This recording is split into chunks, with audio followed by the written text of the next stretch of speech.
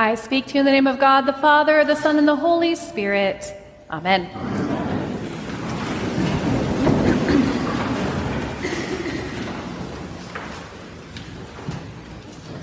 My guess is that everyone here has a morning routine. Some basic things you do each day to prepare for the day before you. Some have early wake-up calls and alarm clocks that help you to jump out of bed, get right into the shower, or right into your shoes to take the dog out. Others have a snooze button that gives 5 more minutes every morning to prepare yourselves to rise from the depths of sleep, giving just enough energy, even if only imagined, to get the coffee pot going and the lunch is made. Or maybe something in between, like picking up your phone to check the news, the weather, TikTok. Some have Zoom calls to catch, or a child to get moving, or a paper to finish writing, or a mother to call, or a yoga class, or morning prayer to get to.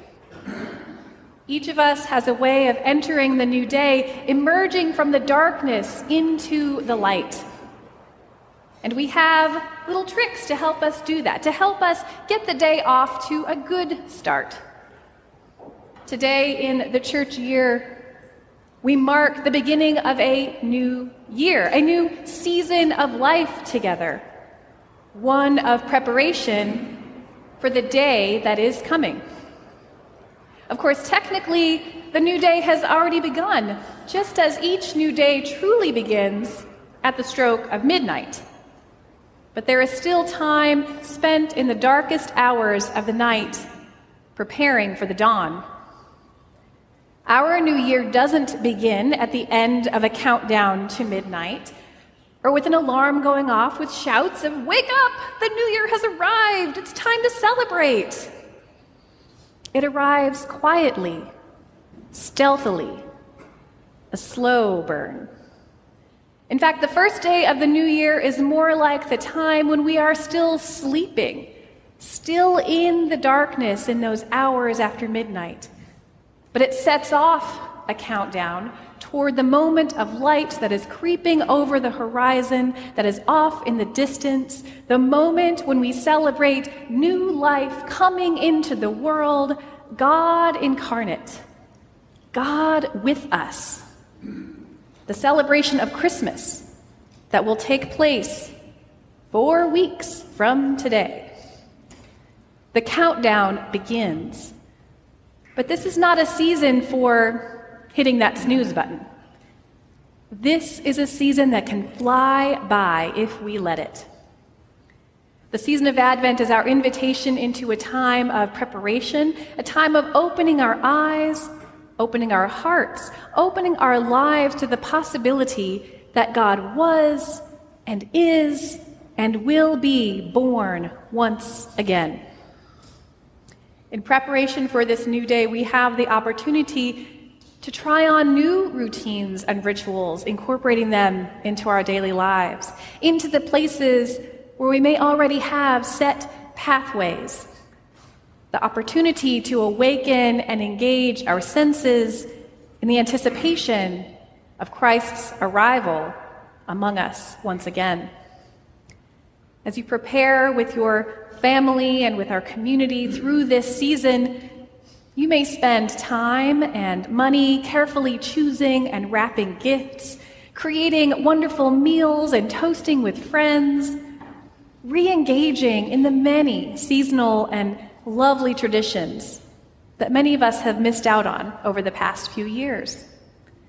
Our routines and rituals that come with day-to-day living, they're not something that we're born with. They're habits that we inhabit over time. They don't always mimic what our parents or our partners do, so sometimes there's some squabbling and negotiating about what that will look like, leading to a few cranky morning moments. These routines and rituals are learned over time, perfected even. And they are valuable in that they are cues to us about where we need to be, what we need to be focusing on, and through them we're equipped to fulfill our responsibilities to one another by these things that become routine acts that get us moving with each new day within this new season. Now, I know that I somehow find time in this season to see a few of my favorite Christmas movies. I remember to put marshmallows for hot cocoa into the grocery cart. But I don't want to get lulled into snoozing through the opportunity to prepare myself, to prepare ourselves spiritually.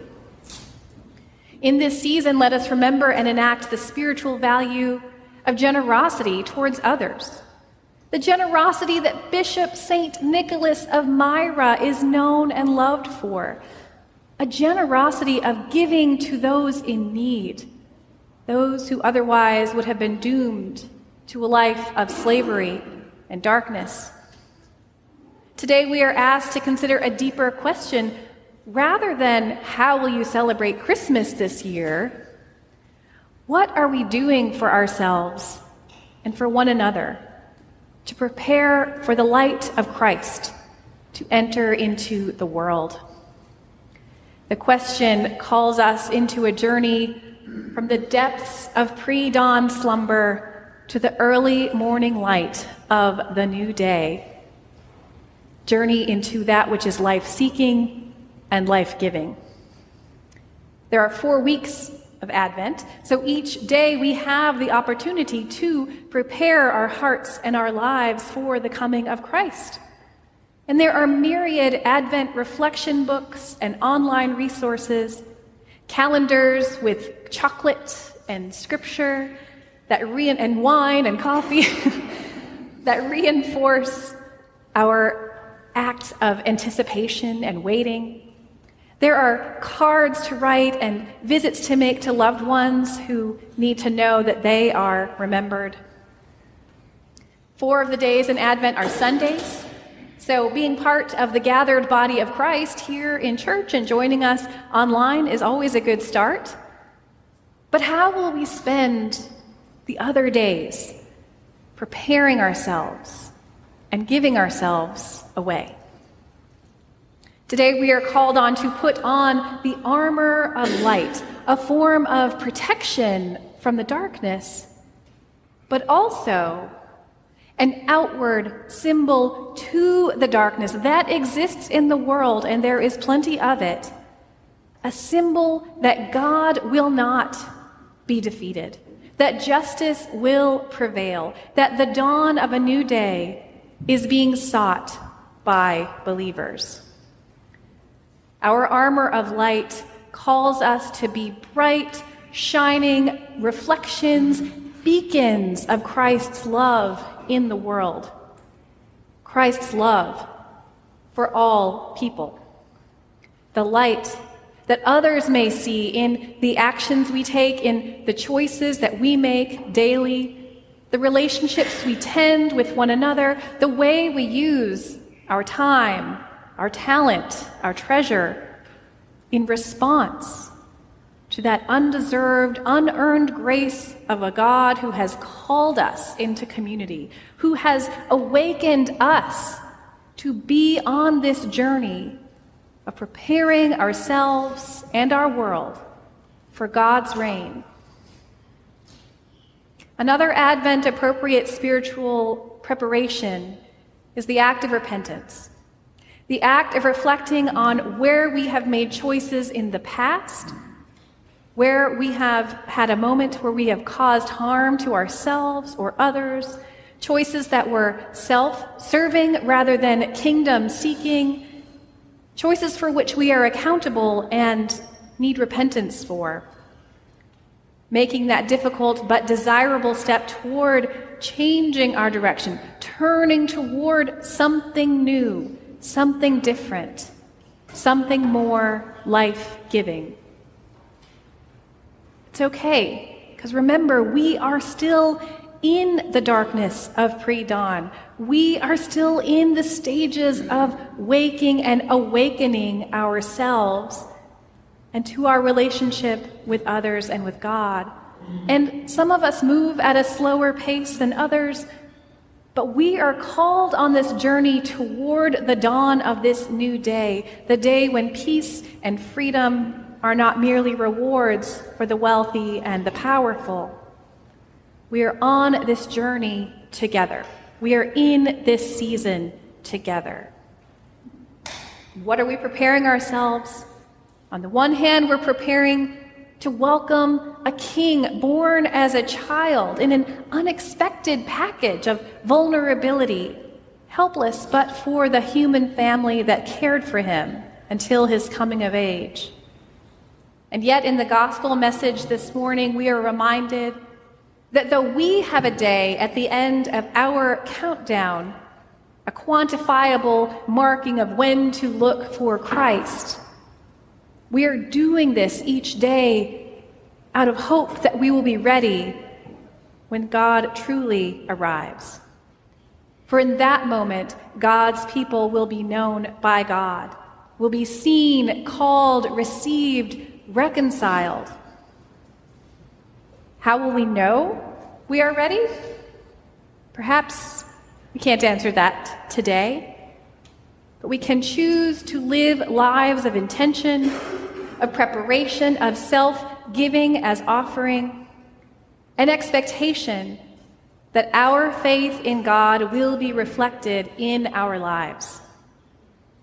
This is the first Sunday of Advent, the early hours of a new day, just after midnight, the time of preparation before we awake fully to all that we are capable of, all that we will receive when we fully allow Christ into our hearts and into our lives.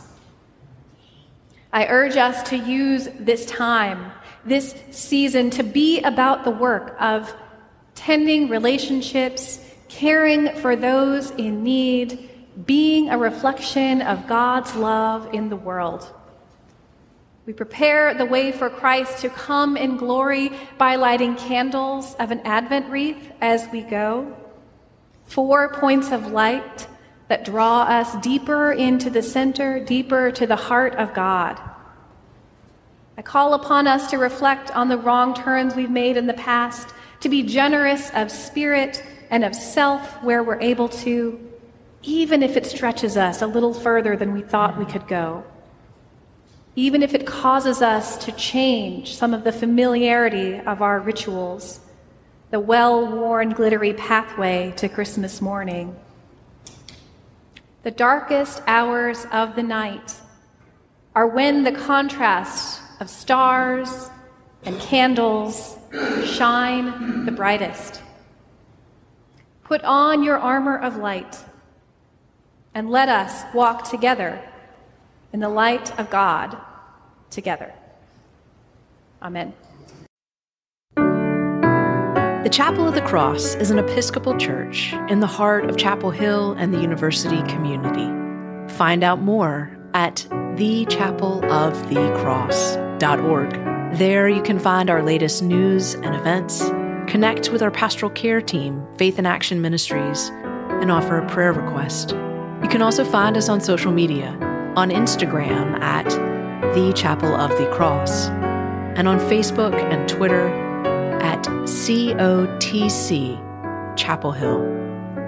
May you be nourished by the word to serve in the world.